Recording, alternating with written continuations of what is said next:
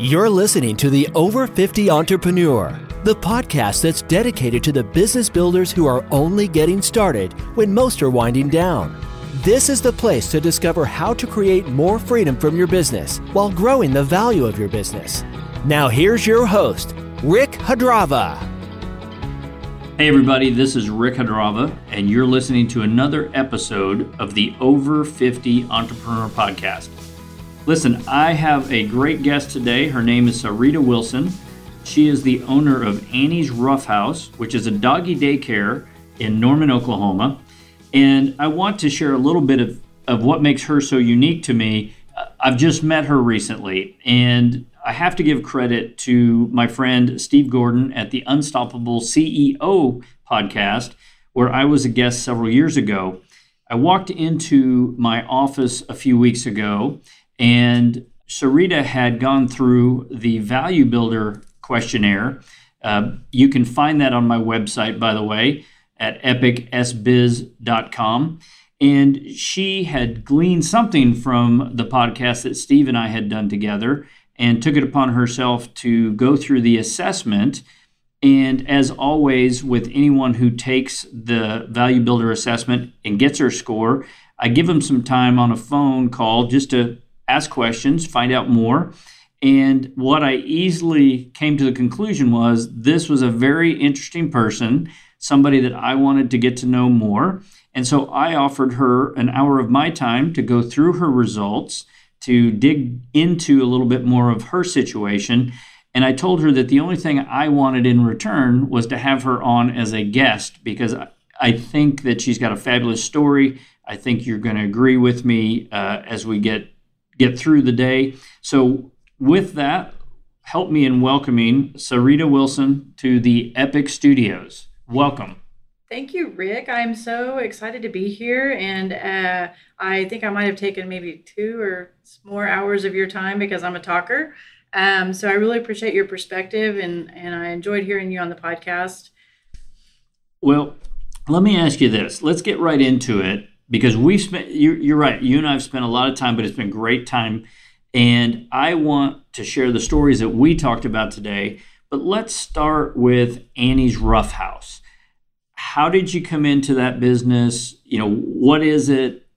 Tell us a little bit about your start with that company. Sure. Annie's Ruff House was the accidental brainchild of a desperate person sitting in an office in a fairly unhappy career path. I had spent 16 years in the telecommunications industry, starting from the very grassroots or bottom of the ladder, what do you want to call it, cable TV installer in the very early 90s, and back in the olden days of cable. And I happened to stay with that company for long enough to move into all sorts of jobs there. One of my favorites was in the engineering department, where I built fiber optics.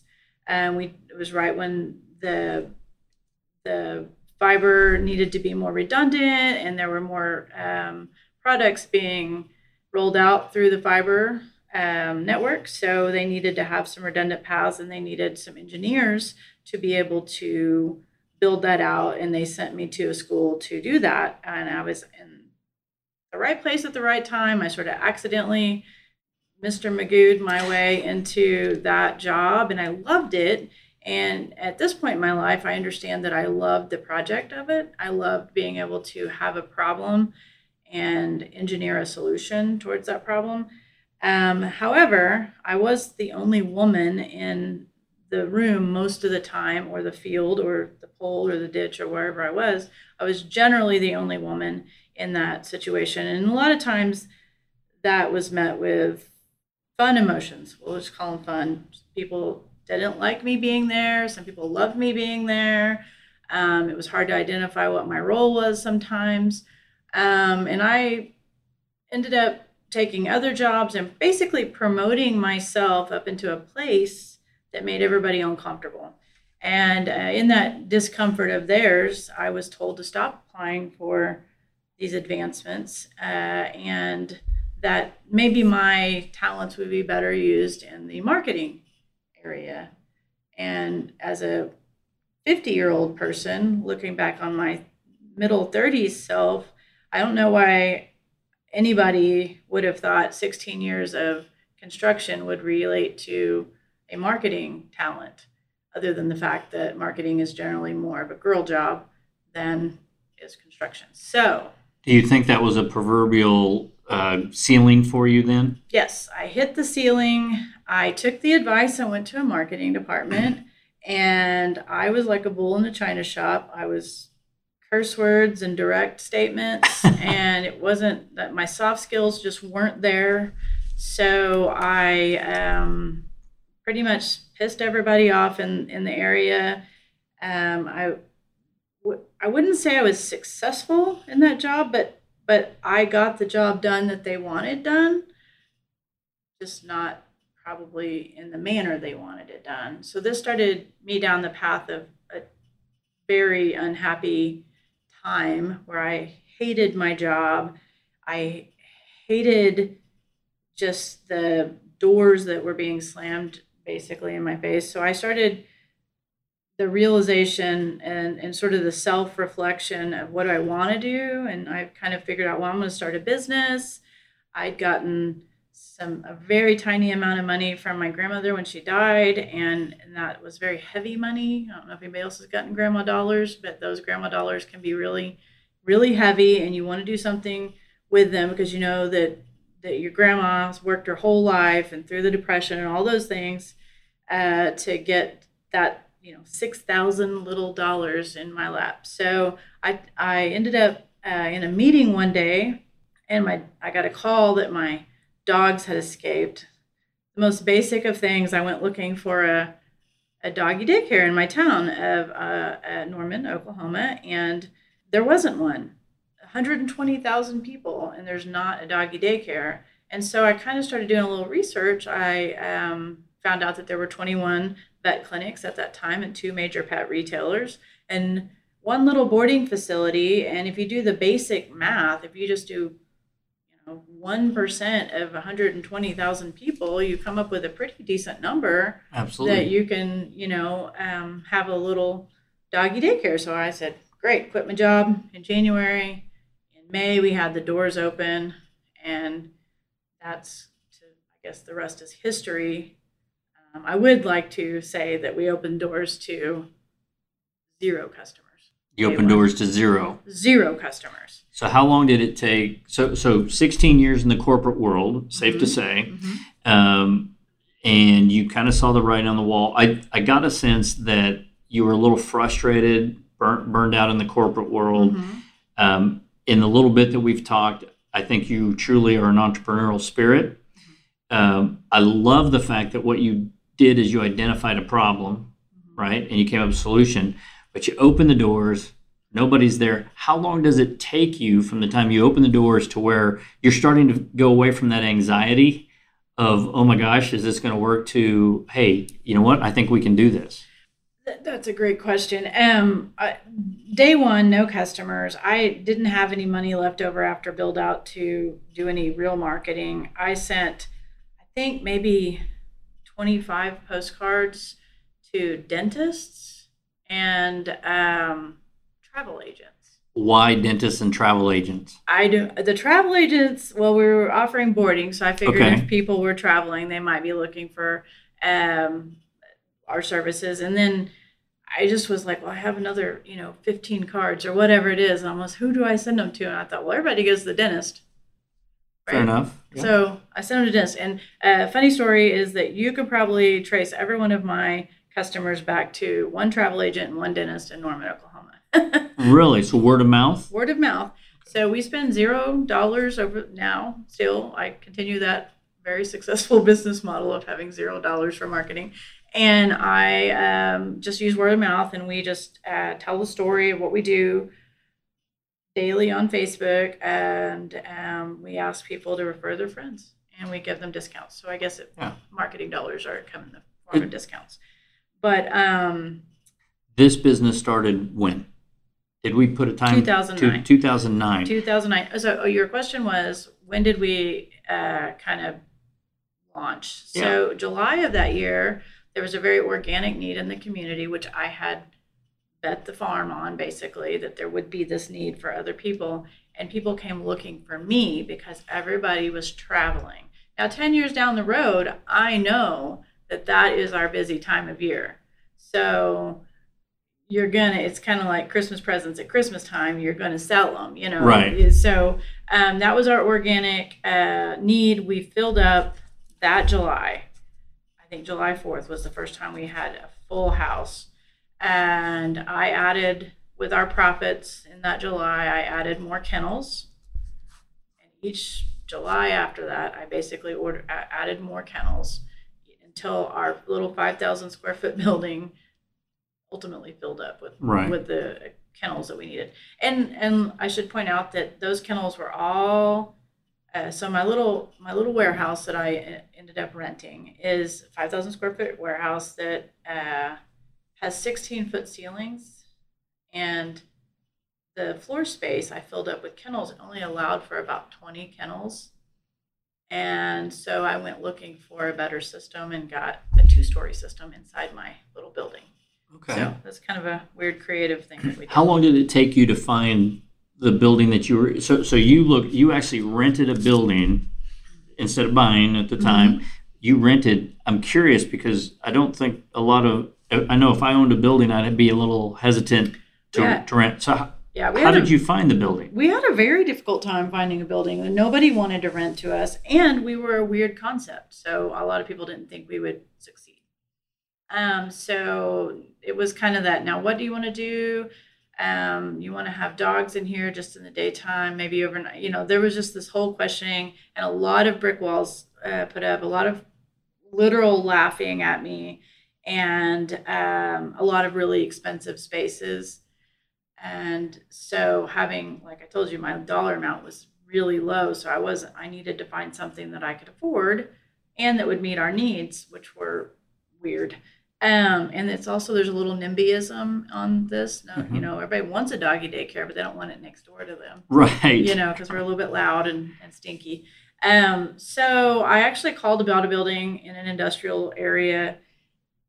That girl called me back and said, I don't think this will work for you. And I got discouraged thinking that she was saying that, another no. Saying no. And she said, but I have another building. So let's go look at it. And we went and looked at it, and it was perfect. It was all the things. It had a yard space. It had a big open indoor space. It had a little office for a lobby, had everything we needed, and it was very expensive.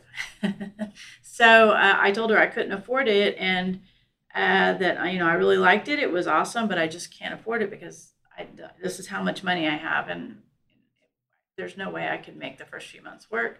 And so they ended up calling me back the next day and saying, we think your business idea is good, it's innovative, and we would like to scale this rent for you. Wow. So I always credit my success in this to that moment, because they recognized that I had something, I had the work, I had most of what was needed, and then they were able to bring in, and then they have 10 years worth of rent now that they've been able to get. So. Let's hone in on that, because that's a very good point with real estate. Is a lot of times if you're trying to start a new business, we often think that we go in and, okay, here's what they're telling us the rents are.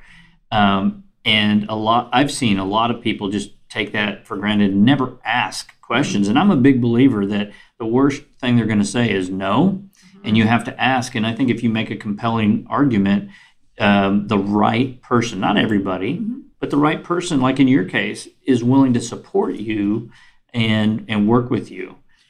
And, in hindsight, I'm glad I didn't get those other buildings, because those people would not have been ready for the trials I had in the beginning. They would not have been ready for what we brought in there, a bunch of dogs, a bunch of traffic, a bunch of people, They would have either been too picky or too worried about their building in some way, that this landlord was actually the perfect landlord for me. So in hindsight, I'm glad that that's the way it played out. The other thing that I feel like that was like my number one lesson early on was that I had no idea you could negotiate a lease. Right. So I accidentally negotiated a lease. and to my favor. And now that's my advice when I talk to others. One of my advice pieces when I talk to other people that are starting out is they're like, well, I can't afford the space. And I'm like, go tell them what you can afford. Because how long has that space been sitting there? If that space has been sitting there, you capitalize on their need. Yep, exactly. And you're helping them. And it's a great, it's no different than anything else in business. It's relationship, right? And it's just connecting with the right person and not being afraid to go back. I think what's interesting is, would it be safe to say that you didn't have a lot of experience with doggy daycare? I had zero experience with doggy daycare. I had 16 years of really highly technical experience in the telecommunications industry, and I had no experience with doggy daycare other than the fact that I was really good with dogs, and that weirdly enough, when I had been a cable TV installer, I'd gotten bitten a lot. And so I spent time trying to figure out, why are these dogs biting me? Like, what is their problem? And I figured out the problem was me, and that I needed to approach things differently. So I became really kind of good at the dog thing. So, they always tell you to start a business, do what you love and you'll never work a day in your life, kind of a thing. When I was looking at something to start, I kind of went through the things that I'm good at. Doggy daycare didn't really come up, but when doggy daycare did come up, I was able to check the box that I'm actually good with dogs. However, I had never spent any time in the industry, so I didn't really know how a doggy daycare or boarding facility would be ran, or what you do, or how you clean it, or all the things that you need to do for safety. So I did a lot of research in that area to make sure I was prepared to do it. However, I'm going to keep saying however, but I did it so different than everybody else that I feel like I've become an industry disruptor accidentally. So accidentally negotiate leases and accidentally disrupt industries. There's still not a lot of doggy daycares that do it the way we do it. And I understand why, because what we do is we have big groups of dogs, and it's a little bit labor intensive. You got to have enough qualified people in your groups to make sure that they're safe. And so a lot of the doggy daycares and boarding facilities want to have smaller groups and have things mechanized because it takes less people. You have, doors that open and things like that they can just go run in yards.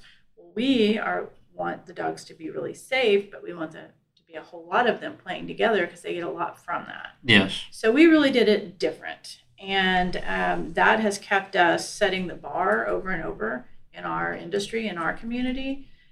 We get to set the price, what we want to charge, because we do it so different.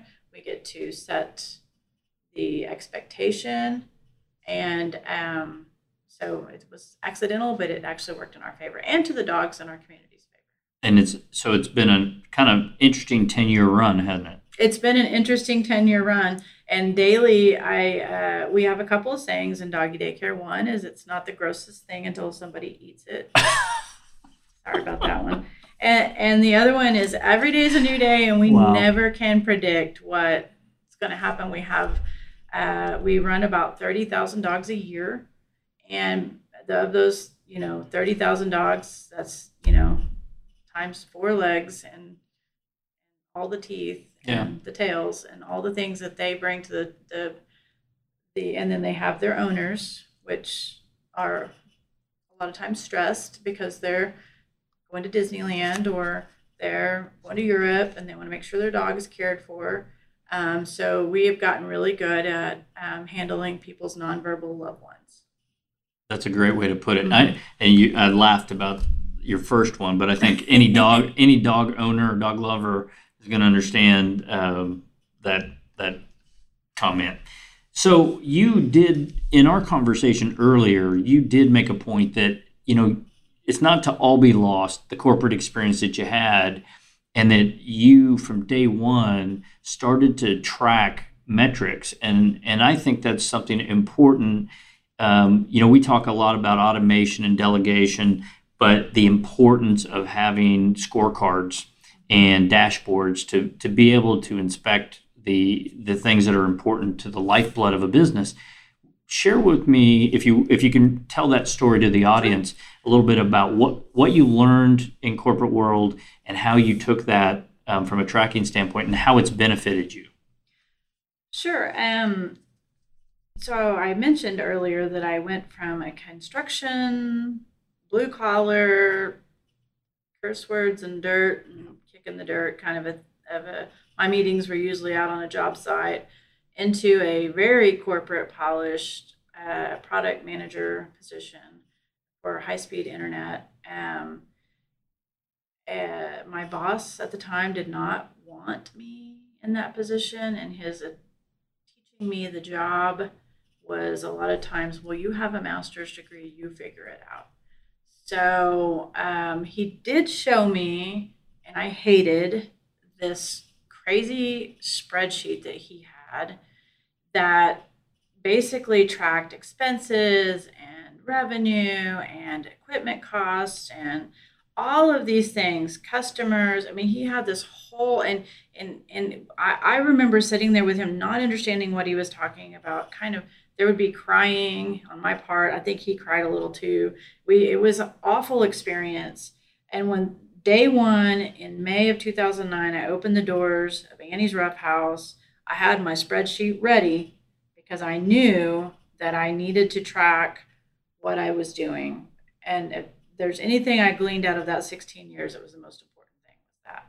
And so I was able to, even day one, zero dogs, day one, day two, one, day three, 4, and from there I could do month over month.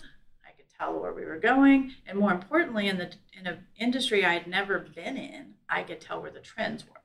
Good point. Yeah, so it's a very trendy business, it's a very seasonal business. A lot of times, well, the boarding is summer and 54 days a year. We are boarding because of specific things. We have OU, Texas. Holy cow, I didn't know about that the first year. I didn't know everybody left town. I don't know why. I've lived in that town my whole life, but for a very long time. I didn't expect it to impact the dog business, though. Christmas, Thanksgiving, Labor Day, Easter. There's 54 days a year that we, at this point in our existence, we turn away dogs. At that point, I was just seeing that those were spikes. I was able to... I've been able to use that data to garner a big loan from the bank based on my good looks and that spreadsheet. Right. I just said, hey, I need more. I was able to track when I started turning dogs away. Oh, I've turned away this many dogs over this amount of time. And if I multiply that by my dollar per dog, which is also in my little spreadsheet, then I'm able to predict what my income could be if I were to expand my business. What kind of pushback did you get from the bank? So basically you went to the bank to expand, right? More equipment or whatever? Yeah, I went to the bank. So I had been piecing this thing together for years. Like, here's a new kennel, here's a new kennel, here's a new, $200 or $300 kennel. Well, we were also learning that these $200 and $300 kennels had to be replaced often. So they weren't great. So I wanted to get a $200,000 kennel system. And I basically went to the bank and said, here's 54 days a year that I can't take dogs because we're full. And here's the cost for replacing these kennels that I keep doing. Here's our revenue. Here's what I can do if I were to scoop up the dogs that we just turn away. Yeah. And that doesn't even count the collateral dogs, the people, that we don't get because they never hear about us. And that dollar amount was able to translate to a loan for that kennel system. And I have since paid that off and expanded to a second location.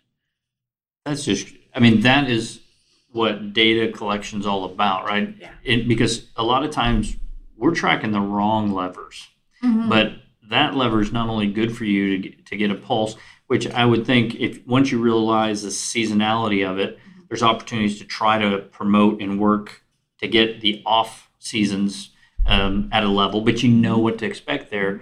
But when you want to expand, what a great strategic way to go about it with your lending partner. So love that. Absolutely. And I think the other important thing to do early in your career as an entrepreneur is to find a lending partner.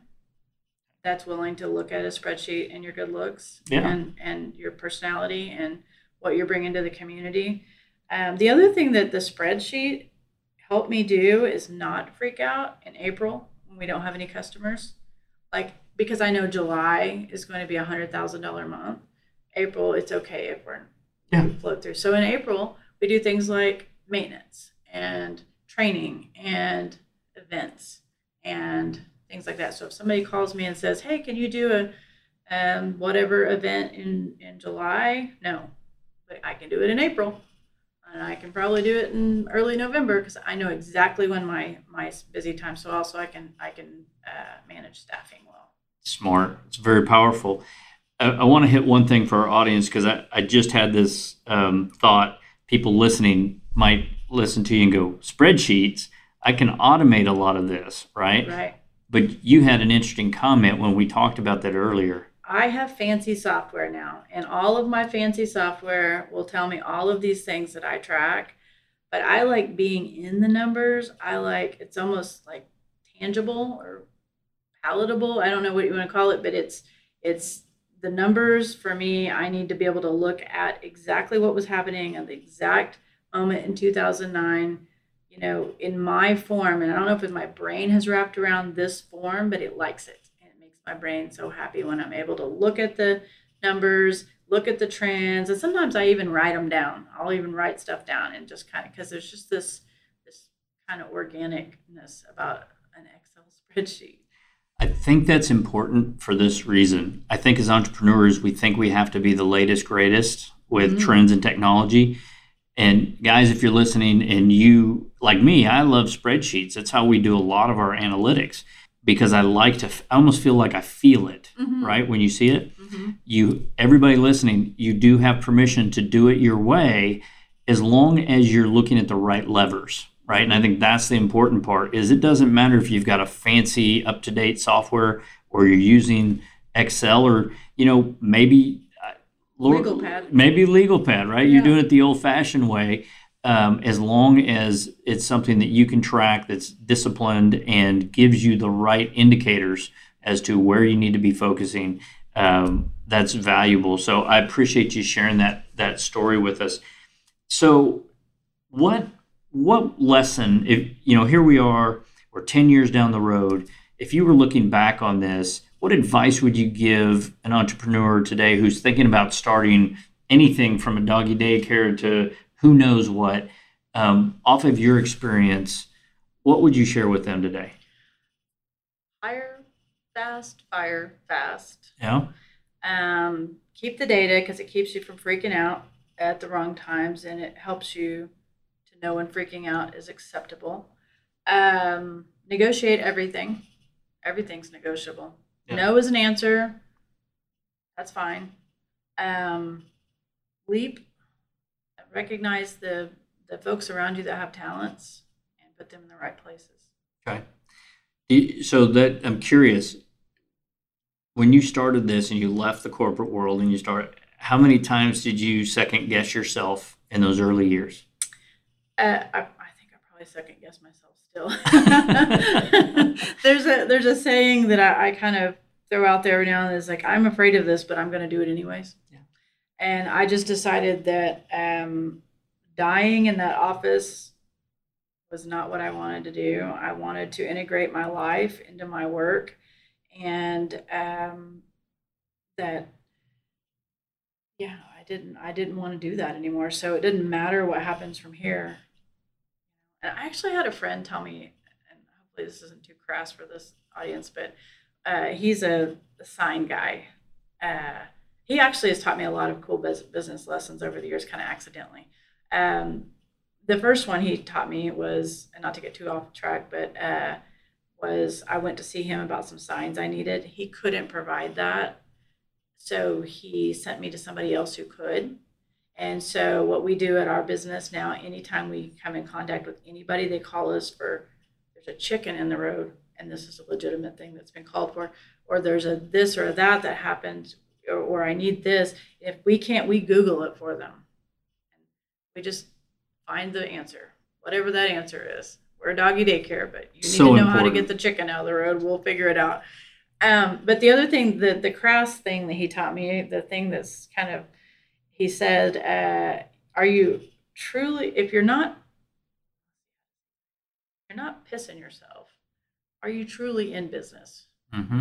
So I always think, like, if I'm starting to be a little uncomfortable with some decision I've made, and I think, well, this is me growing, this is me getting better at something, and it may fail. That's okay. Failure's fine. Right. Well, the greatest breakthroughs come when we get uncomfortable. Yes. In anything in life. Absolutely. Right? Yeah. And so it's kind of like working out. You got to break down those muscle fibers, and it hurts when you're doing it, and then you look great in a few years if you stick with it. It's a valuable point, and I want to highlight it because our job, if we're trying to be heroes to our group of people, we have to recognize that sometimes that means being a hero in a different way, and putting them in the right path. So your chicken analogy, for example, it doesn't fit what you do, but who knows what impression you make on helping that person and putting them in the right area. And I've talked about that earlier with you, there's a lot of people that come across our path that we're not the right fit for, but we do our best to try to put them in the right people's hands and make those connections, because we want to help. And right? At some point in the future, they'll remember that. Exactly. Or they'll put you in touch with their friend that needs your service. I think it's something that resonates, because I think that's what the entrepreneurial spirit's all about, is really focusing on how do we help people, right? And so you are obviously a big hero in that world. What has you most excited about Annie's Ruff House as you look out into the future? Well, I've learned about myself that I really like projects. I like starting projects and starting businesses as a project for me. We expanded last year to another building, which had some different offerings, kind of like a laboratory setting where we wanted to see what worked. Some of it's worked, some of it's not. I like trying the things. It's so exciting. One of the things that we did, and it got a lot of buzz when we did it, was that facility is an indoor dog park where you can pay to come into our facility that's got staff that will make sure your dog is safe and will help you and clean up after you and your dog, and our facility's clean and air conditioned and all that stuff. And so we thought, this is a no-brainer. Why would people not just beat our door down to get to it? And we have one person really that comes to that. So it just didn't have the value there for people but we were able to use the space in other ways. We do training. We have self-serve bath bays, and we were able to do kids camp last summer. So I'm thinking, I guess I'm playing the long game here. So I'm maybe it's the McDonald's model where I indoctrinate those kids real quick, and I'll either have a good workforce in a few years because I've trained them from the get-go, or I'll have clients. But it's so valuable to look out and not get stale, right? Because it'd be very easy. You've got a model. It seems to be working and resonating, probably have a good growth rate. But innovation, again, we talk about it. What's unique becomes commoditized, right? And so the ability to see, what does your client base want? Yeah, so that's interesting. We talked about this earlier, that scalability is kind of difficult in a big facility with people, and it can be expensive, and so scalability can mean a lot of things. And for me, it actually means being able to teach other people to do what I'm doing. So you asked me what I'm excited about. I'm excited to kind of dig into a sort of an intellectual property driven scale product offering, where I can teach people to do what I've done, because I feel like I've done all of the things in the last 10 years. I've done things so wrong in some of the places, and I've learned a lot. I know everything about how to manage large groups of dogs. And that's one of the things that we've done so different than everybody else, is these large groups of dogs. So if I can help people learn to do that and then create an offering and a revenue stream for myself, I think that's kind of a win-win. Yeah, it's exciting. Absolutely. And I can tell by the way you kind of get excited when you tell that you're onto something. Well, so I want to highlight this because as a coffee or I would say coffee lover, we'll just say entrepreneur probably wouldn't be the word to say that. But so you have your significant other, your husband. Tell me a little bit about the coffee and what that experience is, because that's something totally different and new. Yeah, because every person should go from telecommunications to doggy daycare to coffee, right? Because those are logical leaps.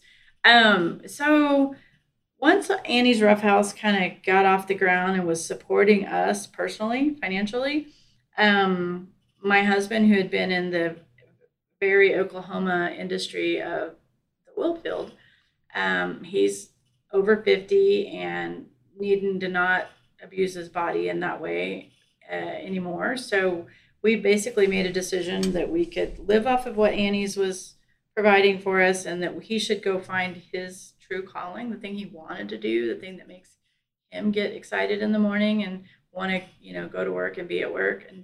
And he did a spirit quest where he explored his options and came down to being a coffee roaster. And so and I always tell the story, like, as we're mid-50s couple.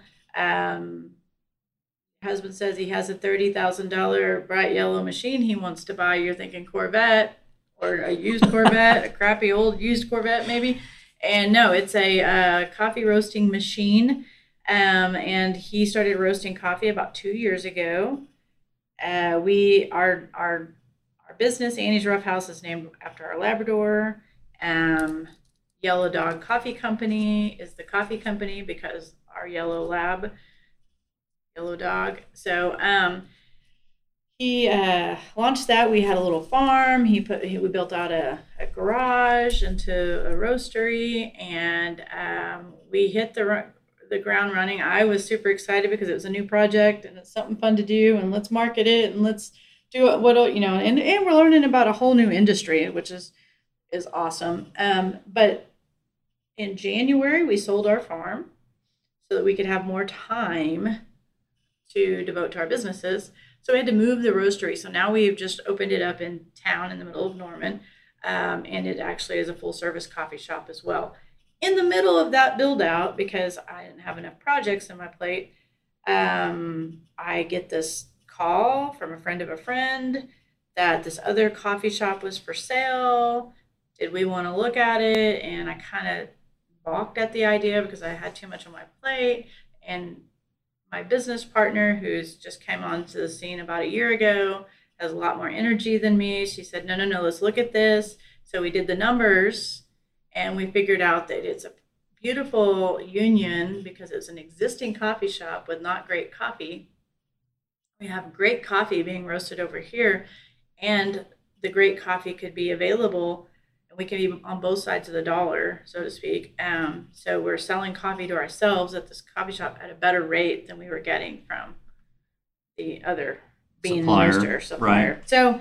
So we're learning about retail and product offerings, and my husband is an awesome coffee roaster, by the way. So there was that moment, and we fired up the roasting machine a few years ago when we got it in, and he'd been telling me all this stuff, and it was exciting, but I wasn't confident as, wife. I didn't know, is he going to be good at this or not? Right.